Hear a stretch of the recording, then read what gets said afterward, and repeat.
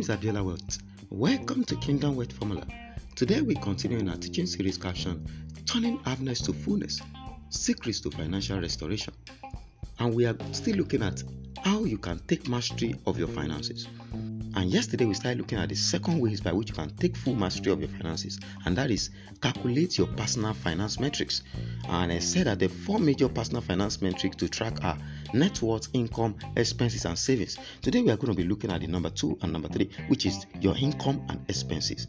I've said that your income is the amount of money that is coming into your accounts monthly.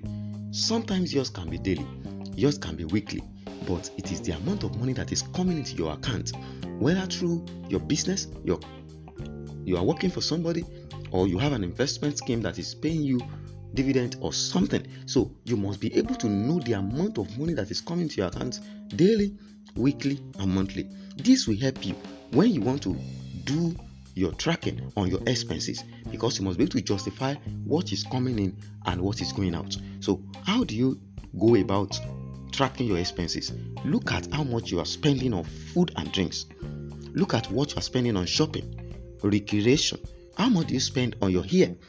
These are little ways by which you spend money out.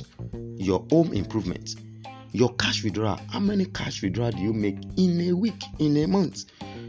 Your utility, like internet subscription, your cable subscription, electricity subscription, and others.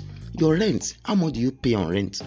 Your hospital charges, how much do you spend on drugs in a week or in a month?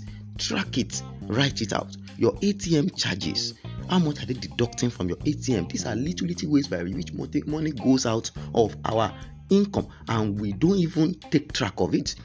How much do you give out as gifts? These are ways by which you can master and track your financial metrics. I believe this has helped you today. We continue from here tomorrow. Don't forget to send this podcast for at least 5% today. God bless you. See you tomorrow. Stay connected.